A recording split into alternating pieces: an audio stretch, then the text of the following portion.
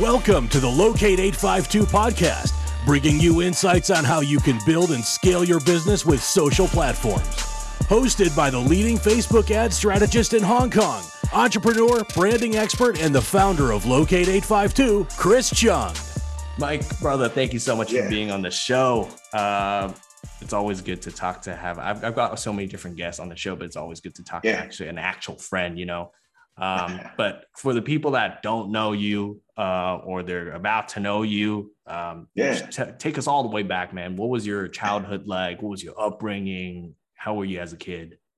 Yeah, man, easy. And first things first, I appreciate you. I love the movement.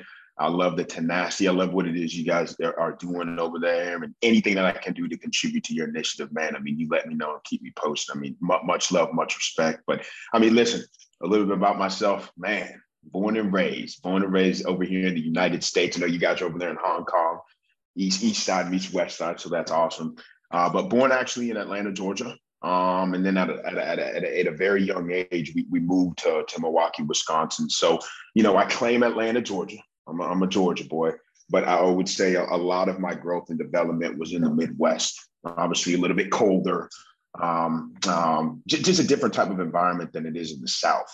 And we did a lot of moving as kids, and I think that one thing has helped me become, you know, the person I am currently and the person I will be in the future as far as that moving, because getting acclimated to new environments was something that we learned at a young age, and now that's easy, and I believe that's a skill set, and that's an understanding that's necessary. That some of the big dogs, some of my current mentors, they have. So, you know, from Milwaukee to Knoxville, Tennessee, to Louisville, Kentucky, to Melbourne, Florida, to where one went to high school, Melbourne, Florida, majored in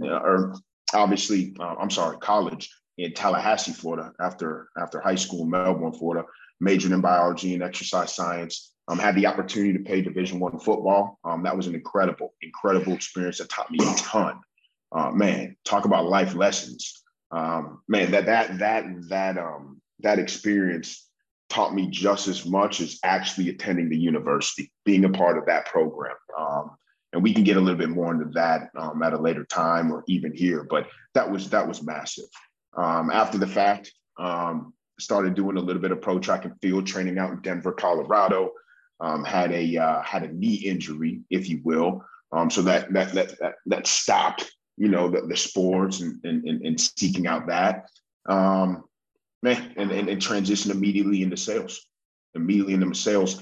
Father works in open heart surgery, still does. He's a perfusionist, so he runs the heart and lung machine. So that yearn for being affiliated with the medical space was huge. And because of that, I transitioned from sports to medical sales. Very similar type environment. Right, you know, it's kill or be killed, right? And that's what it is. It's eat or be eaten. And I used the sports mindset in medical device sales to go to number one in that company in less than about a year and a half. And then had the opportunity once that came to fruition to work with some of the best people in the game. Right, some of the best individuals in the game, such as a Grant Cardone, a Brandon Dawson, Natalie Workman, Elena Cardone. Had the opportunity to work alongside Damon John, you know, Usher. Like, I mean, these are individuals that we came into the same, I guess, environment because of working with Grant Cardone, and that was an incredible opportunity as well. So, and now, you know. Currently off on that own entrepreneur type deal. We got a lot of cool things working, a lot of cool things running. My goal is to formulate somewhat of like a Rock Nation that JC has over there in New York, and kind of put a twist on that. And we're doing that. We're doing that right now. So there's a lot of things in the works. That's a shot glass version of Are you still doing the radio thing? I know you 100%. Yeah, that's another thing, you know, with the executive producer with Dash Radio, we had a show that was going for maybe about 3.5 years now. 10 million listeners every single Sunday. And most recently, what we're doing, myself and my partner, Don't tell anybody, Chris. But we're trying to negotiate a bigger deal and a bigger contract with a more massive platform. So stay tuned, keep your fingers crossed. Hopefully come January and February, we can put some type of press out there and let the world know the new endeavor that we're taking on. But yes, I'm affiliated with Dash Radio, executive producer, the Crib, right? Radio, man, we interview artists and entertainers. We drop mixes, emphasis on hip hop. And man, absolutely love that, man. That's been a blessing as well. So when you were growing up, were you a confident kid? Were you shy? Like, did you know you wanted to do your own thing and move into sales, or was it like sports? Like, how were you as a kid? Yeah, I mean, listen, definitely a little mischievous one. That's definitely for sure. Myself and my brother, man, we got in a ton of trouble as kids. But what it is very, very, very, very, very, I would say confident. And that confidence came from the household. That confidence came from us being held at a high level to perform in class, right? And that's a non-negotiable in my family, right? The A's and the B's, it was no C's, there were no D's, there were no F's. It was, hey, you have to be great, right? You have to be great. Because you're fighting a battle that some people may not even have to fight. I mean, it just is what it is here in the United States of America, man. And you have to separate yourself from everybody else right off the bat. And so that was huge. But athletics played a major role in that as well. Pretty good at athletics, man.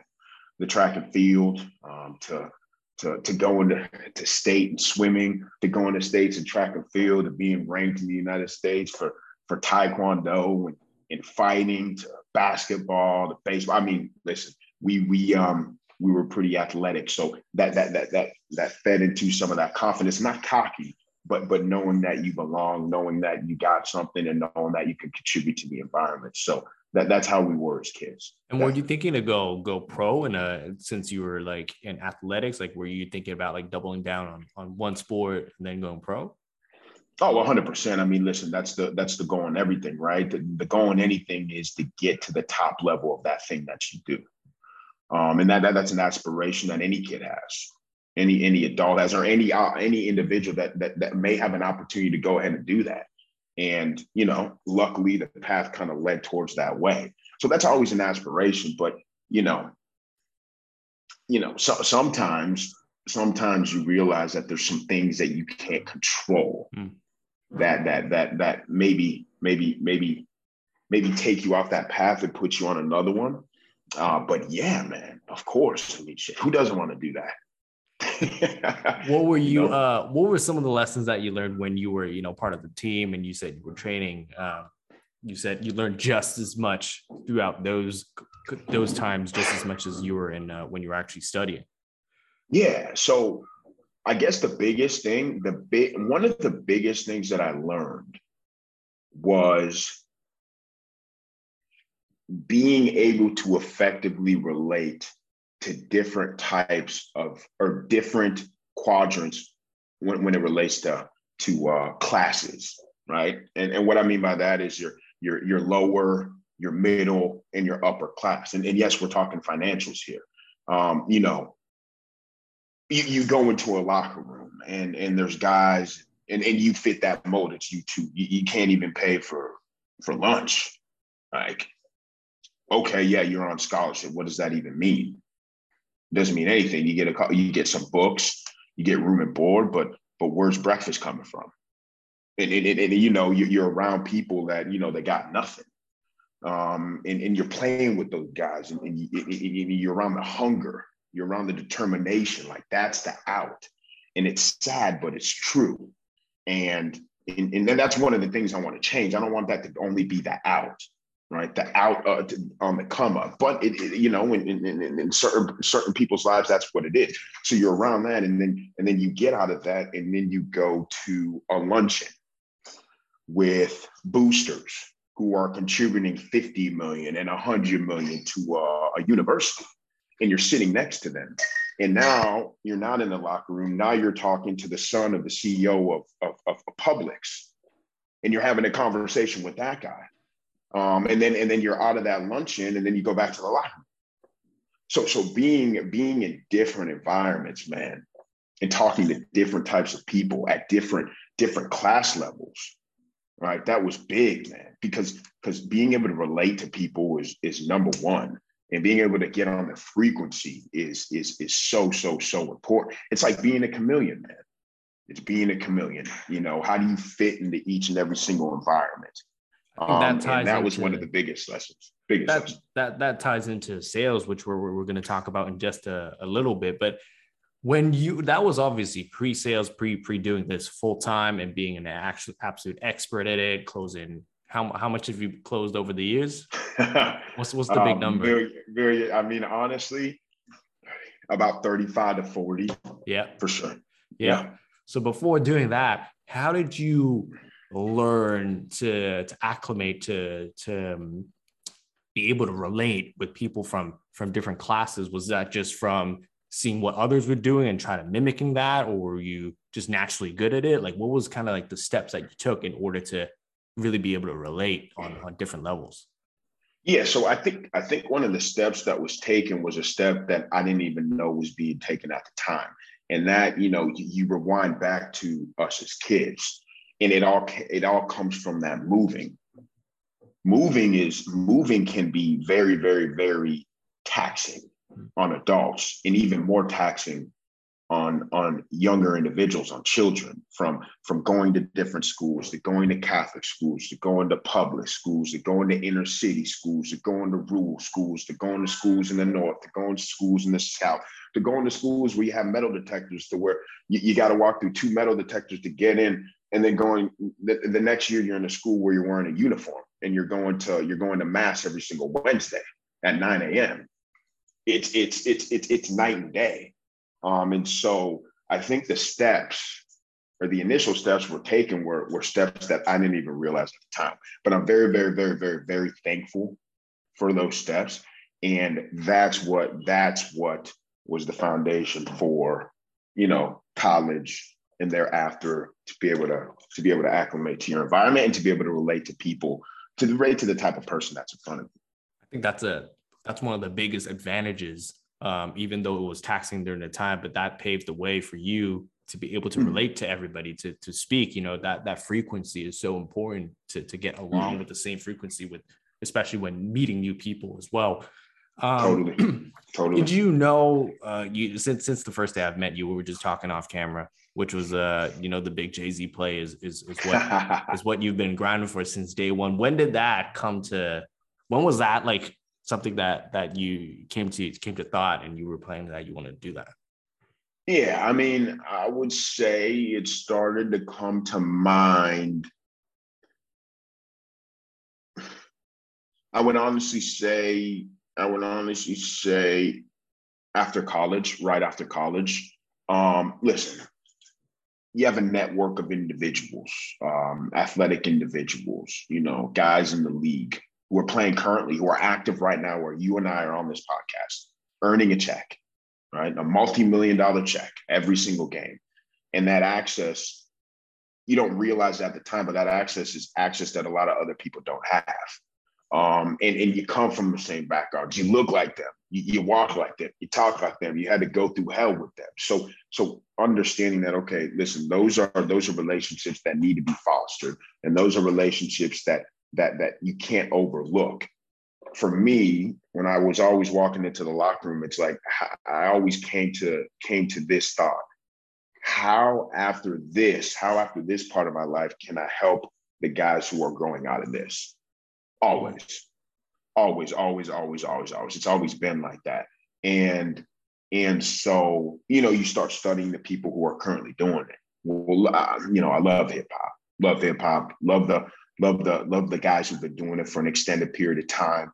Love the Biggies, love the Jay-Z's, love the Big L's, love the Jadakisses, love the guys from the North, right? That have been doing it since the late 80s, before I was even alive, in the 90s and 2000s and up into present time. And so studying those guys and who's been making a move for the past 30 years. I mean, there's only a couple people at the top. So you combine those two things, and that's what led me to to the whole Jay-Z thing and studying how he moves and how he operates, who's around him and what companies he starts, the investments that he goes in on, and that's how that came to fruition, man. With that, to take another point of that, before that came to fruition, was there a point where you thought maybe I should just take a job and get a solid paycheck and then do that and figure out a step at a time? Or was it already big plans since the very, very beginning? Well, I mean, it's always been the plan, but you can know where you want to be, but not know how to get there. Right. And so for me, with the mentorship that I've received, communication is number one.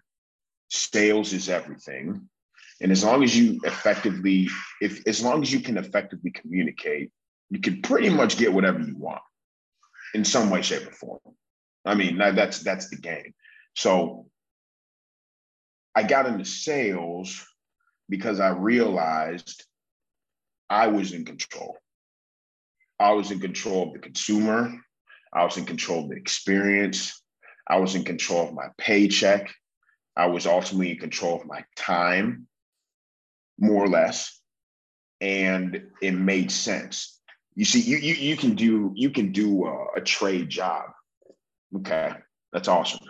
But me knowing how to screw something into the wall means absolutely nothing if I can't persuade somebody to allow me to screw something into their wall. Right. So I was like, okay, the trade is good, but what about before the trade? What about like the business side of things? What about the acquisition of clients? What about the customer relationship, the experience, the actual sales process? That's where the money is. Right. So that's kind of what led me to go that route, and the thought process that piggyback off that. So let's talk about all things sales. Okay, let's go. What was let's go from the very beginning of your sales career and your first approach with, doing any sort of selling. What was that first approach like, and how were you at the time? Were you already relatively good, or did you suck at it, or what was no, that? Absolutely. I sucked at it. I remember it was the first job that I had. And this was during the transition from college to going to Denver, Colorado. And right? how old were you, just to give some context for people? Yeah. I would honestly say maybe like 20, 24, maybe 20. Yeah, probably about 24. Maybe about 23. Was working in cellular sales at a Target. Okay. Yeah, man. And I did that for a summer. And then also that summer I would drive all the way to Orlando, and I was in security, bartender. Like it was crazy. It was that grind. It was that time, man. I mean, you're just looking to get a check, and then went to Denver, thank God, and started training out there. But with that being said, like I had no idea what I was doing. I had no training on it. The only thing that I was relying on was the up season, the Novembers, the Decembers, when everybody was buying iPhones and coming in to open up new lines and getting maybe getting headphones or whatever the case may be, phone cases. But I knew this one thing. I noticed this one thing from that sales job was, you got to be personable. And the people around me weren't personable. And I was good in that environment. When you look back, I was absolutely ridiculous. It was horrible. But that was the first sales job that I ever had. I'll never forget it. My manager's name was Chris. Man, just it was crazy. It was crazy because I had no idea what I was doing. You touched on the point about being personable. There's a lot of people that aren't personable, but needs to do. So everyone should be equipped with the skill set in order to be able to sell, even at a basic level. What kind of advice would you give people in order to become a little bit more personable? Yeah. To actually give a damn. To actually understand who it is you're speaking to be able to relate to them, to take yourself out of your shoes and put yourself in their shoes. Listen, if somebody walks up to you and you're in sales, face-to-face sales, and they're wearing a jersey, right? I'm here in the United States right now. So let's just say the Dallas Cowboys. It's ridiculous if you don't take notice of that and sprinkle that in somewhere into your sales process or your initial meet and greet. Like it's almost to the point where if you don't do that, you don't want the sale. If I saw someone walk up to me in Dallas Cowboys jersey, I'd be, man, y'all had a hell of a game last Sunday, man. Dak Prescott went for like 240 yards. Bro, right then and there. Either they're going to agree or they're going to say, oh no, someone gifted me this jersey. Oh, okay. But whatever it may be, I'm relating to them. Like, so you gotta pick your head up. You actually got to be present. Pick your head up and look at the person in front of you and get on their level. That's it. After doing that first job, what was that next experience with sales where you feel like you've started to learn a little bit more, you've leveled up a little bit more? Yeah. So the next thing that I did, or next sales deal, was medical device sales. And that was a whole different ballgame. Now, you take the Target experience and the cellular sales. I'll never forget that. There's about a year and a half in there of training in Denver, Colorado, of going to medical device sales college, to kind of crafting that skill set to get good when I hopped back into the space of sales. And so when that took place, it was great. I knew what it is that I was doing in the essence of product knowledge and industry specifics. Being able to sell to medical docs is a whole different ballgame than selling to a family who needs 4 Verizon lines open. It's a different ballgame. But I realized that time was of the essence, because I didn't have the time of the docs who were in front of me. I didn't have all their time. I couldn't pitch them for 4 hours. I could pitch them for 4.5 minutes. They were going from one case to another case, a total knee to a total hip replacement. You're catching them between cases when they have blood on their hands and they're washing their blood off their hands. Like, that's when you're pitching a doc. So you had to realize that time was of the essence. And within that short amount of time, you had to bring a punch that hit them in the jaw to the point where they remembered you after they operated on 7 more people that day. And when you can figure that out, that's where your graph went like that as far as production. And so that was the next sales job or sales role that I had. I love that. That was great. It was awesome. Tons of experience there. Tons of learning experiences there. Walk me through that process. Like, how did you then be able to pitch in such a small, gap of time and be able to, deliver a very, very strong pitch? Yeah. I mean, you had to do your due diligence on the doc. You had to do your due diligence on the type of medical devices they used, the type of surgeries they performed, how they performed their surgeries, who they typically order from. If it was pharmaceuticals, was it an original OEM, or was it an outsourced? Was the pharmacy buyer involved? Were they not involved? Like, there was a lot of work that went into understanding who it is you were speaking to before you spoke to them. And then when you had them, you had to go all in. One of the biggest things would be to relate to them.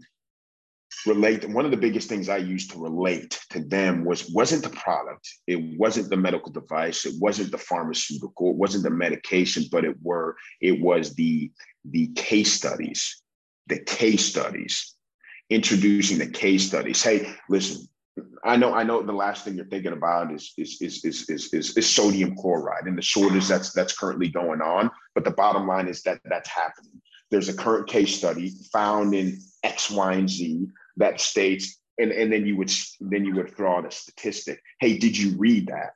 Oh yeah, actually I did read that while they're washing their hands. Great. That's what I'm here to talk to you about. It would be crazy for me to pitch you on what it is that we bring to the table, the formula, the type of formulary that we could introduce. But what I want to do is I want to earn some time where I could get 15 minutes of your undivided attention post-case to walk you through some of these current case studies and how we're contributing to those case studies. I'd consider taking them up. Boom, they're gone. Now, if you didn't pull their contact number, if you didn't get an email, and you're screwed. I mean, that's what it was. So it was the end. The end with those guys is studies, is experiments, is graphs, is patient statistics, and it's the things that move the needle to make their lives easier as it relates to, the procedure they carry out every single day. And did you figure out that the case studies was the way in by yourself, or was everyone else doing it? Or how did you crack that code? There was a mentor that I had who kind of steered me in that direction. But I can't say that anybody told me go the case study route. Go the experiment route, go the patient number route. But to me, it's like, man, I can't, it's physically impossible for me to show a doctor an entire device in 4 minutes. I don't have their undivided attention. But what I can show somebody in 4 minutes is statistics, is numbers, is 15 doctors that are on their same board. Let's say it's the board of the American Board of Cancer Society, whatever it may be.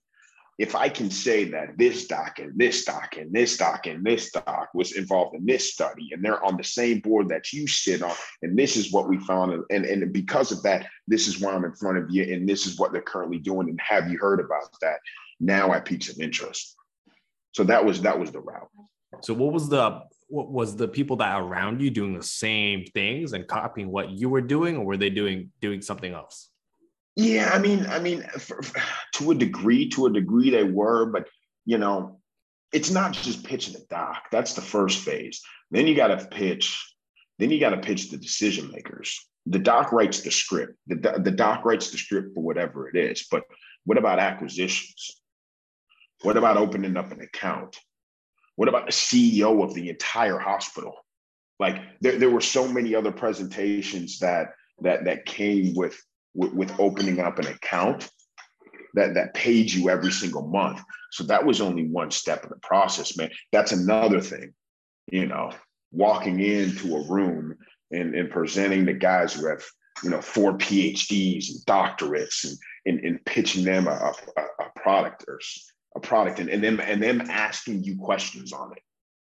Like you really had to know your stuff. And luckily I did. So you did that job for what, about a year and a half, did you say? Yeah, I would say, I would almost say about 2 years. I'll say about two almost, years? More or less. More or less. Yeah. And then you decided that you wanted to further growth and then move somewhere else, or what was that next step? Yeah, well, I did the orthopedic and pharmaceutical sales. And then what I did is I transitioned primarily to pharmaceutical sales. And then when I was doing pharmaceutical sales, I went to number one. I was at the top of the board. That's it. No one could touch me. I think my records still stand in that organization, right? There's a guy that helped me get to number one. And he was using some training, right? From a guy by the name of Grant Cardone, right? And I didn't know it at the time, but I would use some of those closes to get into meetings with pharmacy buyers and controllers. Share with us some of those stuff. Let's do. Yeah. What do you mean? What do you mean? What do you mean? Give us some examples. Like back then, like you haven't touched any sort of like GC stuff yet. You were only exposed just because of some of the closes or some of the tools and techniques. What were like? How would you rate yourself knowing what you know now from to where you're back then? And what were some of the first like few kind of techniques, a few things that you've been using? Yeah. So I would rank myself a negative 45 on a scale from 1 to 10, definitely. Okay. But as far as some of the things that I was using, it was closing on getting an appointment. Okay. Right? Closing on getting an appointment with the pharmacy buyer, because there's a relationship that has to be built, right? People don't know this, but in formularies for hospitals, they can either go, an actual manufacturer of a product like an AmerisourceBergen or Hospira, or these are some of the bigger, the unicorn type representation companies on the stock market, the guys that run the show, the massive pharmaceutical heads. Or you can go to the secondary market, right? The secondary market is the market that we represented when the primary market was in shortage. Okay. So we had to build a relationship with the pharmacy buyers so that when they needed us, they would call our company as opposed to another company, right? So setting the appointment and getting in front of the pharmacy buyer was probably the first thing that I really learned. And then following up, game over. The follow-up, enlightening them on what's currently going on in the industry. Not only talking about what you can sell them, but giving them some clear vision on what's about to come, what's about to go short. Why is this going short? What people are doing to overcome it, what they're using against the shortage, right? And being that source of information as opposed to only a source of product when necessary. That was huge. And those are the two things that I used there from Grant Cardone that really elevated my production. Two things. So you set the appointment, and then did you, for the follow-up, were you doing like call follow-ups, or were you doing text follow-ups, email follow-ups, or how did you kind of structure it for the people that like are maybe just first got to sales? Do they set a reminder on their phone to say, this is the first message you send, and then the next one I should say this? If they don't reply, let me say that. Like, how were you structuring that?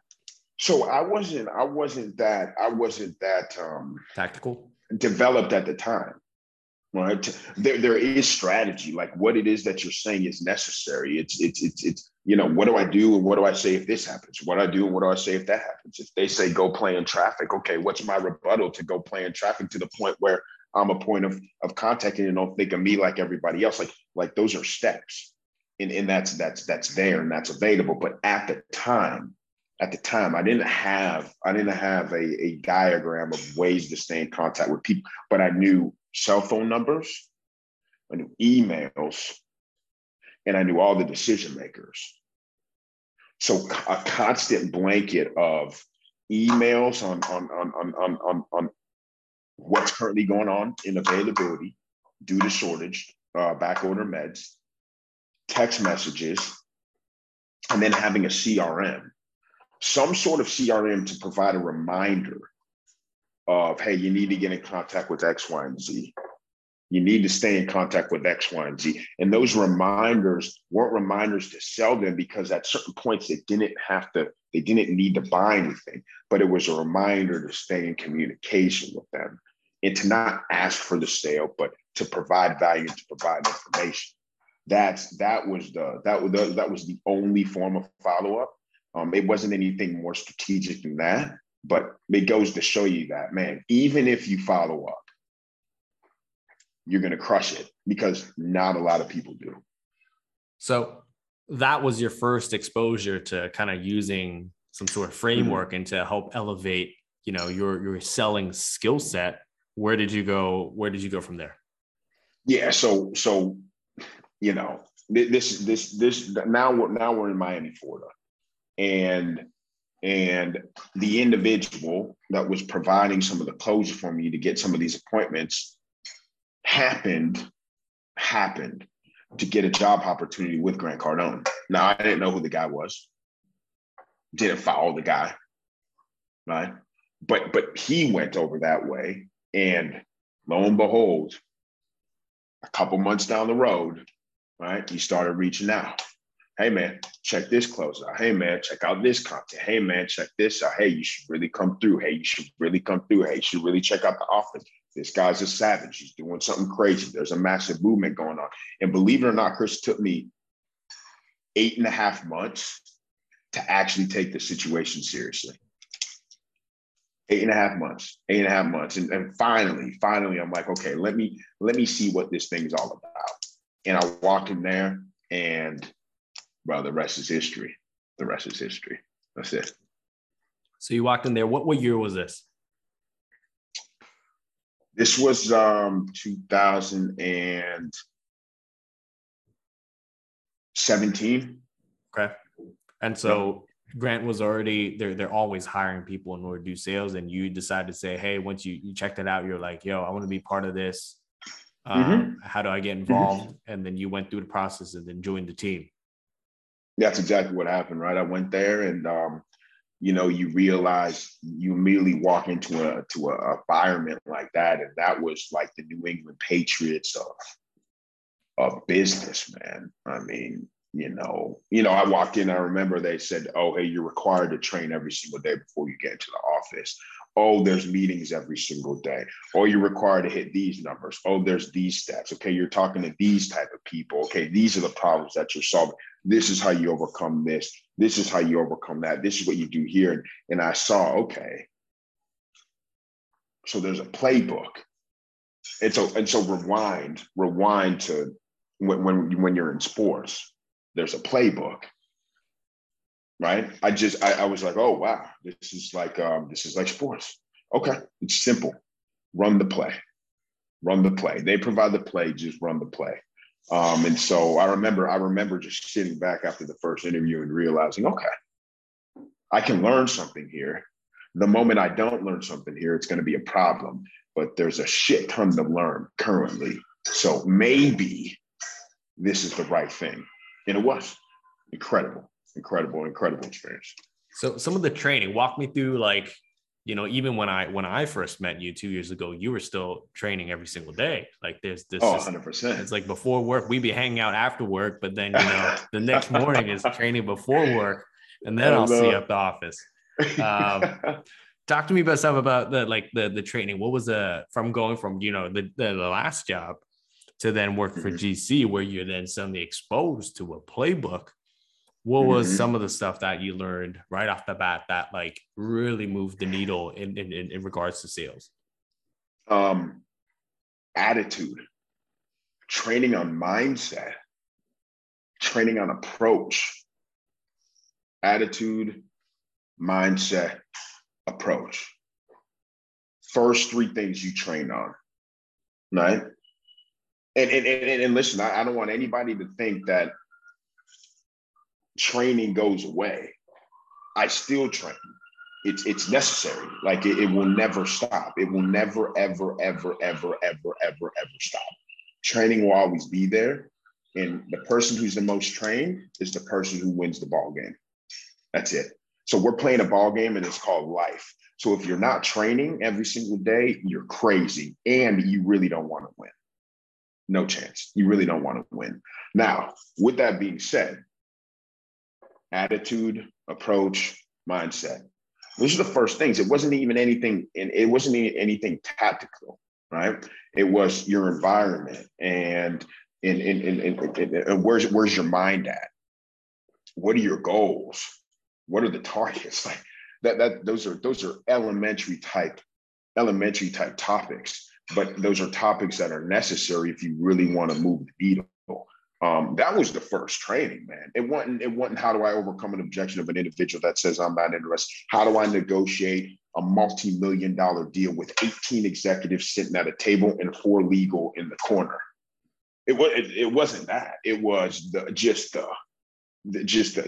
framework, attitude, mindset, and approach every single day. What are some of then how, okay, it's a two-part question. What are some of the mistakes you see people making in regards to this fundamental level of attitude, mindset, and approach? And what are some of the common mistakes that you see people make when it comes to that? Realizing that your attitude can be good at 8 a.m. and horrible at 8:03 a.m. It only takes 30 seconds for your attitude to be off.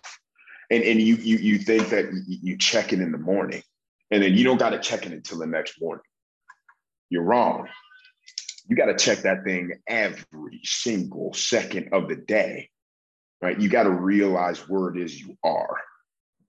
You got to constantly go back to, okay, what am I really doing here, man? What am I really doing here? Like, what is the goal? What is the objective? Not today, but for tomorrow, for next month, for next year, for the next 10 years. Like you got to be thinking about those things. So that's what that was something that I did too. You learn, okay, well, you got to have your attitude, mindset, and approach at an all-time high. And you only check in the morning, and then you forget about checking it to the very next morning. That'll cost you millions of dollars in productions and millions of dollars to your bank account. Just that alone.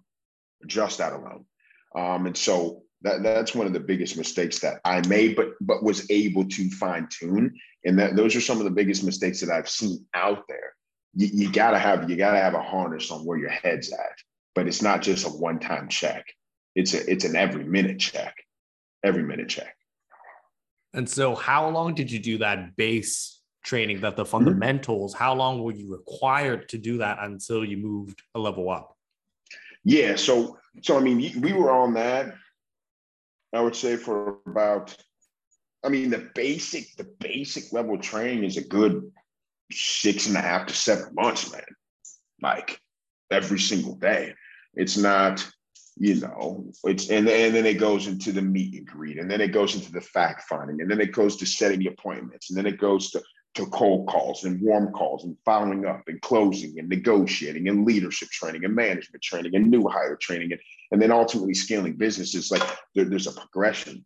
And all that evolves from that foundation. But that foundation was a pretty significant period of time. But without that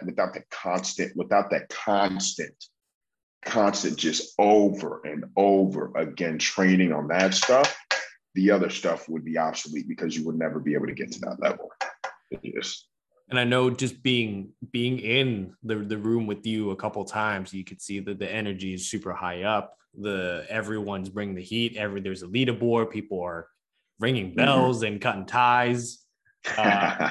So for the people that are just getting into sales, what are some of the advice that, they don't have all that training? Would you suggest them getting training? Would you suggest them just diving into it and trying it? What's kind of like a very, very basic framework that you can give people on how they should approach selling? Yeah. So, one of the biggest principles that we operated with in that environment with the mentorship of Grant Cardone was, it's going to take 10 times the amount of effort that you originally think it's going to take in order to see success. So realize that in sales, unless you're a wizard of all wizards, and if you are and you're watching this, then you can reach out to me. Chris will give you my contact information, and I want the same juice you're sipping on, right? Unless you're that guy, unless you're that girl, right? It's going to take some time. It's going to take some time, and it's going to take some very serious effort. Now, the way to shrink that time is through consistent training. I would say if you are not training, if you haven't trained, right, you need to. There's incredible books out there, from an incredible book, E-Myth, to Patrick Bet-David has some incredible books that he's written out, to Grant Cardone and the 10X rule. And if you're not sold, or if you're not first, you're last, and sell or be sold. I mean, there's a number of books that can help you achieve this. But I would definitely start reading up on how to sell, man. Start reading up on how to communicate, and realize that selling is selling and closing is closing. And those are completely two different skill sets. Realize that, and I used to say this on our startup calls, there's 16 and 17-year-olds that have more training on how to drive a vehicle, which is typically about, I don't know, half a semester in high school, than most adults do on how to drive revenue and provide for their families, on how to effectively communicate, on actually how to sell. And then everybody wonders, hey, why can I not get to the next level? Why can I not achieve what I want to achieve? Well, you got to train, man. It would be like if LeBron James never, ever, ever trained on how to play basketball. Would he be LeBron James? No, never. It's just not even an option. So attack sales like a professional athlete attacks sports. Dissect it, train on it again. And when you think you understand it, that's when you don't know anything. That's, you know what I'm saying? When you think you understand it, that's when you don't know anything. Because just like when you watch a movie 2 or 3 times over, and let's say we're watching a funny movie and you're laughing at all the jokes the first time you watch it, and second jokes that followed the first joke because you were laughing at the first jokes, and then you watch it again, you're like, dang, I didn't even hear that joke. And then you watch it a third time, like, I didn't even hear that joke that followed that. And it's funny every single time you watch that movie because you're more aware of the movie. It's the same thing with sales. So know that you're never too good to train. It's constantly evolving, and know that the training will mean something different to you at different stages of your development. For sure. You just said selling is selling and closing is closing. What do you mean by that? Yeah, it's different. It's a different part of the sale. Like, selling is me getting you to a point where I can provide a feature, an advantage, or a benefit to you moving forward with the product or service, and justifying that it's the right decision. Now, once we justify and once we sell that it's the right decision, now I got to close you on moving forward with me. Listen, it's 2 different parts to the puzzle. I'm here, and if I'm good at selling, it doesn't mean I'm good at closing. It's like you jump the bridge, right? Okay, I'm good here. Okay, I jumped the bridge. Now I'm in the close. Hey, Chris, have you seen enough and heard enough to make a decision? Yeah, I have. Excellent. But that's the close. That right there is that phrase is you jumping the bridge. Okay. Yeah, I have seen enough and heard enough to make a decision. Boom. You don't got to sell anymore, right? Now we're over here. Now you got to close. Excellent. I love that. So out of the options and out of the things we've discussed, and out of the potential ways you can move forward, which one of these makes most sense to you? Now I'm in the close, man. I am not selling. I will never go back to selling. I will never talk about the product or service ever again, unless they have 1 or 2 questions about it, right? I stay in the close. Now you're in negotiations. That's another skill set. So you got to realize that selling is selling, closing is closing, negotiations is negotiations, and those are all different things that you need to train on. It's not one. They're not one and the same. They're 3 different things. So I feel like there's when people are in sales and they're just starting off, they have this very awkward transition between, when they're asking questions like, oh, what are you doing right now? So this like fact finding stage of like, do you like it? Is there a problem? What's your experience with it? How do you like it? Why is it not working? Why is it working? And once they get enough of those answers, they have this very awkward jump between trying to pitch, and then it just goes into like, yeah, so let me shove my product service down your throat, right? And it's this like very weird jump. It's a very weird gap that people go through. Yeah. And so what are some of the fixes that you would recommend people doing? And like, is there like, there's different stages from like, selling, closing, negotiations. Like, is there a very simple roadmap that you always kind of keep in your head? Because I know some people that have, been selling for a long time, they kind of like, okay, let me ask, this is kind of the sort of questions that I ask. And once they give me that an answer towards like this sort of question, I can now move on to, this section, and that they give me this sort of answer, then we move into next step. And then you kind of seamlessly transition into, when the deal is done. So what kind of like framework do you typically use in order to keep it kind of easy, or if people that are just getting into sales? Yeah. So,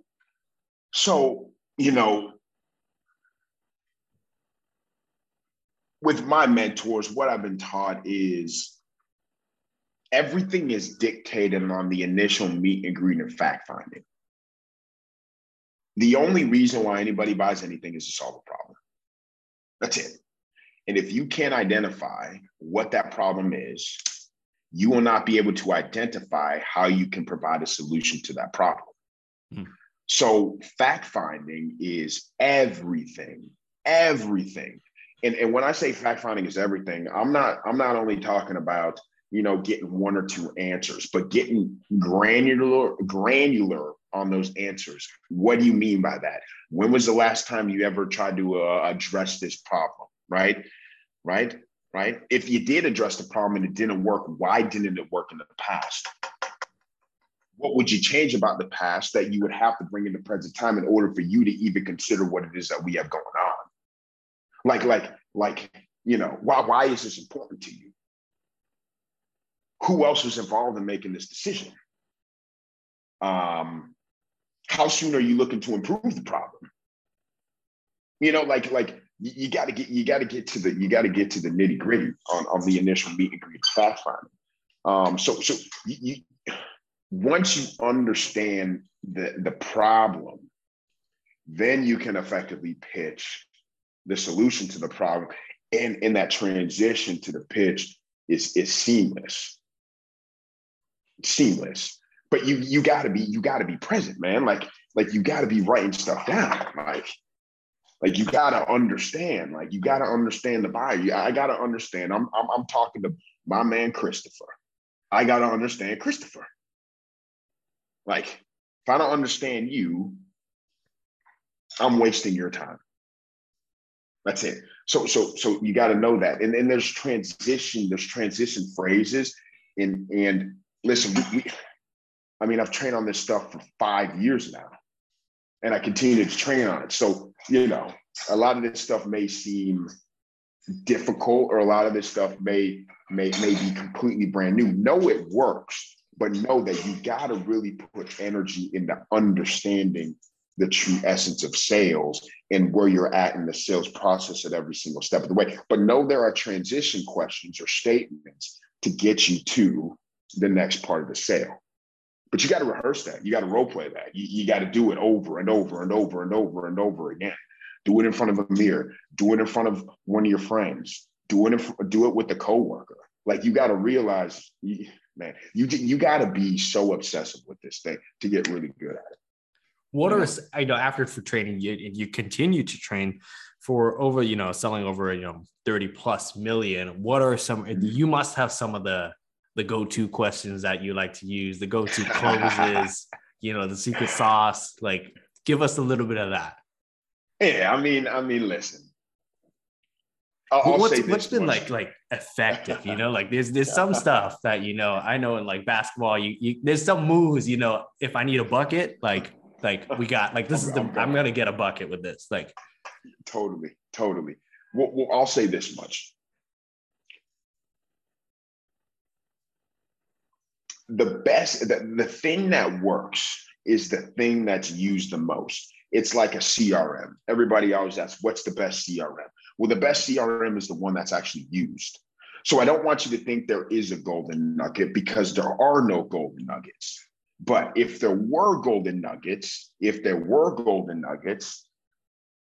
right, the number one golden nugget that I would say when transitioning to the close and actually being able to close is understanding financial wherewithal, understanding who the decision makers are, understanding their buying patterns and tendencies in the past, and then getting to the why they would even consider moving forward with you on the current opportunity. If I can get to those four things, if I can understand those four things in the next call or the next meeting that I set up, they've got pricing, they've got info deck. You've reconfirmed on the calendar invite 55 times. You've sent them testimonials. You sent them case studies. You sent them Starbucks. You sent them, maybe it's pens. Maybe your company has pens. Maybe you send them pens. You send them something for them to think with. And they show up to that next call. It's your responsibility to close them. And all the decision makers are there. You're crazy if you do not close them. Because if they show up after all that follow-up and they know the pricing and all the decision makers are there, right? It's a deal. So now it's a matter of staying in the close and not letting up. And listen, there are going to be conversations that go 1 hour, 2 hours, 3 hours, and they're going to tell you, I'm not going to do anything today. Or, hey, I got to talk this over with my higher ups. Or, hey, I've got another partner I want to run this by, or whatever it is. And you got to realize that when you get to those objections, that you're very, very close to the sale. You see, the person that has to give an explanation on why they don't want to do something is the person that can easily be sold. The person that gives no explanation, no, I will not be moving forward. Thank you for your time, without any reasoning as to why, is a harder person to sell. So if you're getting reasons as to why somebody's not going to do something, know that you can sell that person, but you got to stay in the game. You got to stay in the game. What are some of the most common rejections or objections that you usually, whether it be the clients that you work with, that their clients, their prospects show, or even just on a day-to-day basis that are like, it's always the ones that come up? And how do you first overcome the objections? And how do you know when it's probably a hard no, or when they're just pulling something to probably just figure out later? Yeah, so that's a great question, man. That's a great question. And what my mentors have taught me is, with any objection, you agree, you isolate, you validate, you probe, you tie down, and you close. And there's steps, and there's a process to be able to overcome objections. But you also got to realize this, that objections that you get in the first part of the sales process do not mean the same thing as an objection that you receive after you've done a presentation and facts and figures are presented and all the decision makers are present in the room. If you hear I'm not interested on an initial phone call, that doesn't mean anything. Ma'am, sir, with all due respect, how could you be interested in something you never knew existed, you've never seen and or heard of before? It would be crazy if you were interested in something you've never seen or heard of before. It means absolutely nothing. I don't have time. Call me back next month. We're already working with something. We already have something. We don't do business with individuals like yourself. Those are all initial objections, mean absolutely nothing. And you take them for a grain of salt. You have to be very, very effective on being able to overcome that objection and buying more time. Now, on the contrary, if I get hey, we love what it is we see, we're going to need to talk it over. We appreciate your time today. We're going to go over the case studies and testimonials that you've been sending for the past 7 days, and we're going to reconfirm which pricing makes the most sense. And I hear that in the demo, like after the entire presentation and a week of entire follow-up. It's a whole different type of way to overcome that. Because to me, it's like, bro, you showed up. You knew what you were getting into. You got all the people available that can make a decision. So what are you really not telling me? Like, what's your real concern? Like, if you were telling the truth, what would the truth sound like right now? Like, that's where you can get just filthy with it. Like, really, really, really like start asking hard questions. But the way you overcome those objections is different on the back end than you do on the front. The front end means absolutely nothing. the back end, you got to realize if it's a true objection or if what they're telling you is really what it is, or if they mean something else. You know, it's just that's the game, man. So on the front end, would you say you just acknowledge and move on, or 100%, 100%. Hey, I'm not interested. Hey, totally understand. Hey, listen, that's the reason that I'm calling. Boom, and then I'm going right on into my pitch. That's it. Like, hey, I don't have time. Hey, are you serious, man? You don't have time? Neither do I. That's the thing that I'm chasing. And that's the reason why people move forward with us, is because what we do and what we bring to the table allows for people to gain more time. Now, if you had more time, what would that look like for you? Oh, it would be incredible. Great. Let me show you a way how we can do that. And if I can't do that in under 30 seconds, I'll hang up on myself. Fair enough? Yeah, what the hell? Boom. Now I go on into my call. Now I go on into my pitch. Now I go on into my presentation. I'm just agreeing, acknowledging, and saying, get out of here. That means absolutely nothing. And I'm going on into the deal. And towards the end of the close, when they're giving you that objection, it's like, we might need to think about it. Prices might be a little bit like, can we work out a pricing structure, or the harder objections? Is it still the same framework, or how does that differ from the way that you tackle the initial objections? Yeah. So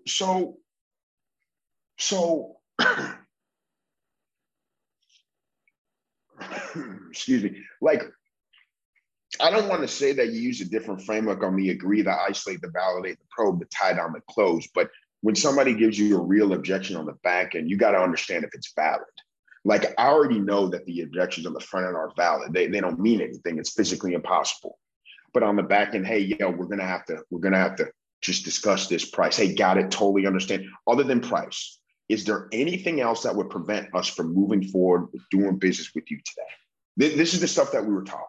This is the stuff that we were trained on every single day. What I'm saying has nothing to do. I didn't just come up with this, guys. Like, this is the train that we went through every single day, 7 days out of the week. And by the way, guys, we were making 200, 300, 400, 500 cold calls every single day. So you got to realize you match up the training with the types of calls and the amount of calls. I mean, bro, you're bound to get okay at it, right? But nonetheless, they totally understand. Other than price, would there be any other thing that would prevent us from moving forward? Nah, it's the price. Got it. So when you say price, what is it that you really mean? Is it that you don't have the money, or you have the money, Chris, but you don't feel like you want to apply the funds to this? Or is it something else? Well, we've got the money. It's just, we don't know if we want to make sense. We don't know if we want to move forward. Got it. So what do you mean when you don't want to move forward? Because from my understanding, the reason why we helped in the call is because of X, Y, and Z. We can solve X, Y, and Z. And if we solve X, Y, and Z, these are the results. So it's not adding up here, man. And I'm here to shed light and shed transparency. And it's my responsibility to do some business with you, man. So what are you not telling me? How can, as opposed to bringing up reasons why we can't do this, how could we do this?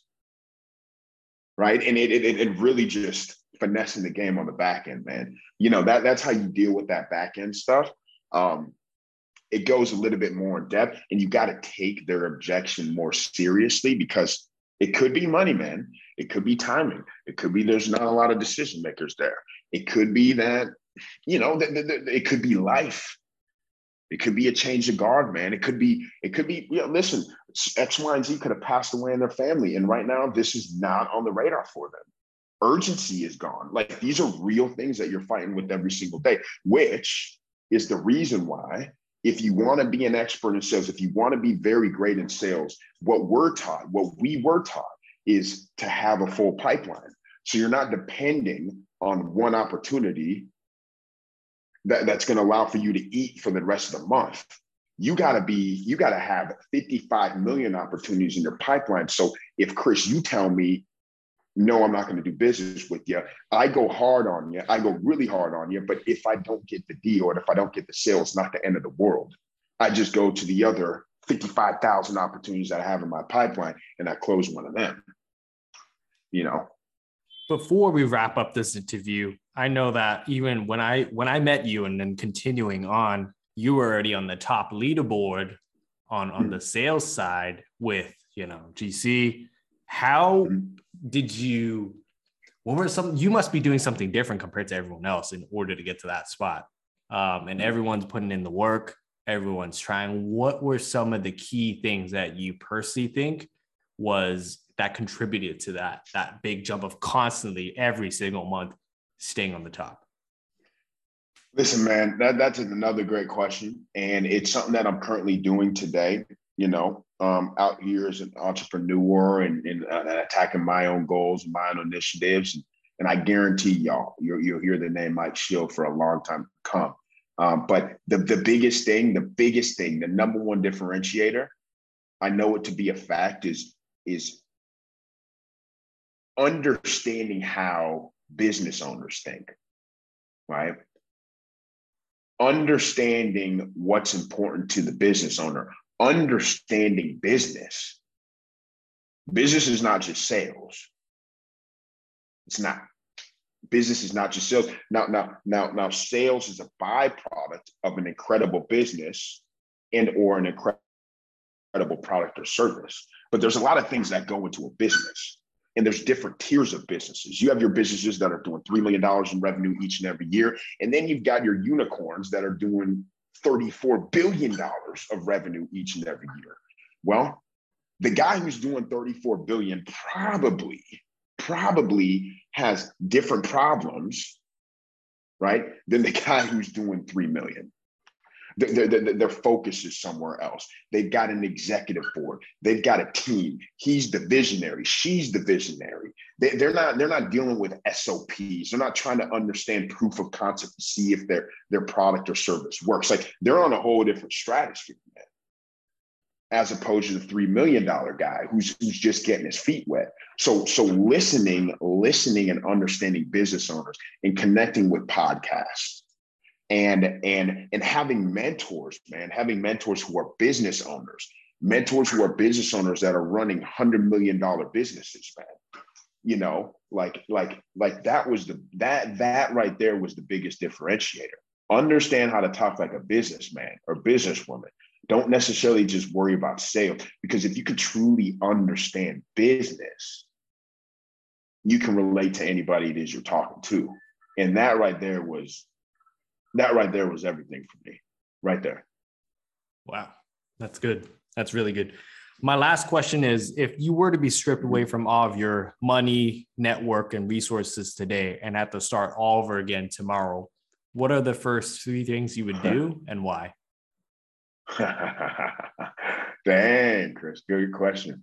And when you say resources, are you talking about knowledge as well? Like, I don't know sales. No, you have your knowledge. You just don't have connects. You don't have people. You don't have, you're just starting from zero. You gotta build it all up again. First 3 things you would do. The first 3 things I would do. Well, the first thing I would do is pick up this and start talking to people. Without people, there are no sales. Without people, there are no opportunities. The first thing I would do is make sure that I eliminate any type of call reluctance I have, walk into every single business, walk into every single event and make calls. Just call. You got to talk to people. The second thing that I would do is, if you don't have the resources to market, there's still effective ways to market without having resources. Marketing is number one. It's everything. Marketing is everything. Marketing, then sales. That's really the name of the game. What we were taught, right, with my mentors is, if people don't know you, how can they pay you, man? So yeah, I can pick up the phone and make 150 phone calls, but if I can find a way to effectively market to 55,000 people without a dime coming out of my pocket, then why wouldn't I do that as well? So the first thing is start picking up this.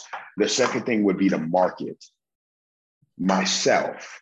Like, you are your own brand. You are your own business, right? And then the third thing I would do, is figure out where it is that I want to be and reverse engineer. reverse engineer to the day. What does today need to look like? What does tomorrow need to look like? What does next week need to look like? What does next month need to look like? Who do I need to get in contact with? Who do I need to communicate with? Where do they live? Where do they breathe? Where do they sleep? What events do they have? What's important to them? What's on the radar? And kind of reverse engineer back to right now for the future. Pick up the phone, market, and reverse engineer. Really understand what it is you want, understand the target, and then reverse engineer from that end goal. Super powerful. I think people always forget that without talking to people and meeting new people, there's no sales, there's no work. And everyone is always, even like with the beginner entrepreneurs, they're like, what's the best software? What's my logo gonna look like? What color is the button? I'm like, that's all great. But if you're not talking to people, like none of that is gonna matter. No one's gonna see this stuff. So none of it matters. None of it matters. None of it matters. Because you could have the best product in the world, but Chris, if you don't know how to overcome the objection of I'm not interested, or you have no one to tell you I'm not interested, who gives a damn about your product? That's it. 100%. Mike, I appreciate being on the show, brother. For the people that want to keep up with you, follow what you're doing, where's the best place to find you? Yeah, you can find me on Twitter. You can find me on Instagram. You can find me on LinkedIn. Listen, it's all the same thing. It's at Mike, M-I-K-E, Schill, S as in Sam, C as in cat, H as in hat, I-L-L as in Larry, _ right? You can follow me. You can check me out. I'll follow you back. Stay tuned. Listen, 2022 is about to be an incredible year. We've got a lot of cool initiatives being rolled out. We got some marketing and advertising campaigns. We got some strategic partnerships rolling out. And what I'm saying is enjoy the ride, because we're about to give everybody a show. We're excited at what's to come, and this is about to be a killer year. So anything that I can't do to support you, or anybody who's watching, reach on out to me. Let me know you come from this, man. Chris is a dear friend here. Will always be. This guy's an absolute savage in his own right. And if you come from his environment, you're pretty damn okay with me. So don't be hesitant to reach out. Don't be hesitant to ask questions. And if you need anything as it relates to books or so on and so forth, or suggestions on how to get better at some of the things we've spoken about here today, let me know too, and I'll be more than happy to steer you down the right path. So, brother, I appreciate you being on the show. Hell yeah, I appreciate you, man. Keep crushing it. We'll do this all over again soon when we're both billionaires. I promise.